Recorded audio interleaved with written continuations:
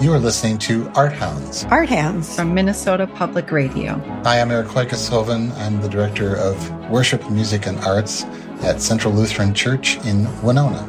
This Saturday, the Winona Symphony Orchestra is premiering a new work by Minnesota composer Libby Larsen, along with two other Minnesota composers, and the Mozart 41st, the Jupiter, and it's going to be an exciting and wonderful program. Ronaldo Moya has written kind of an homage to Minnesota called the Minnesota Suite, which is a lovely, lovely piece. That will be followed up by a kind of ethereal, evocative piece by Twin Cities composer Catherine Bergman called Superior. The focal point of the concert is a new work by Minnesota composer Libby Larsen entitled Emergency Haying. The piece, I'm told from early rehearsals, is just stunning, and at one point uses the percussion section to mimic the sounds of a threshing machine. The concert is this Saturday at 7:30 p.m. in the Dufresne Performing Arts Center on the main stage at Winona State University.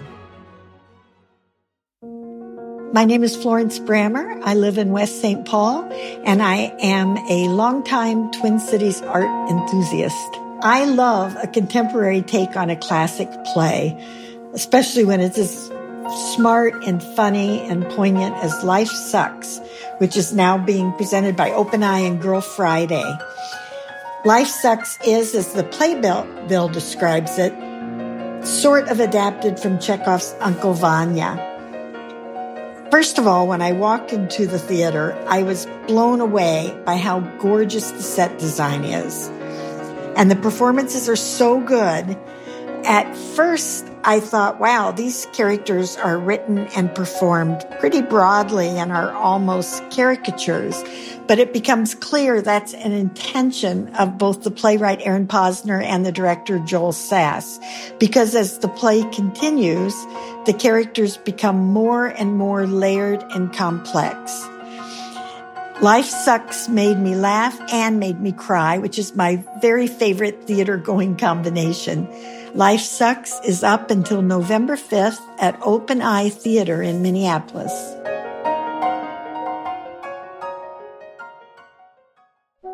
My name is Tracy Carr. I live in St. Paul. The Bacchanal Ensemble is going to be performing some special chamber music, and it's close to my heart because it will feature the bassoon, and I'm a bassoonist.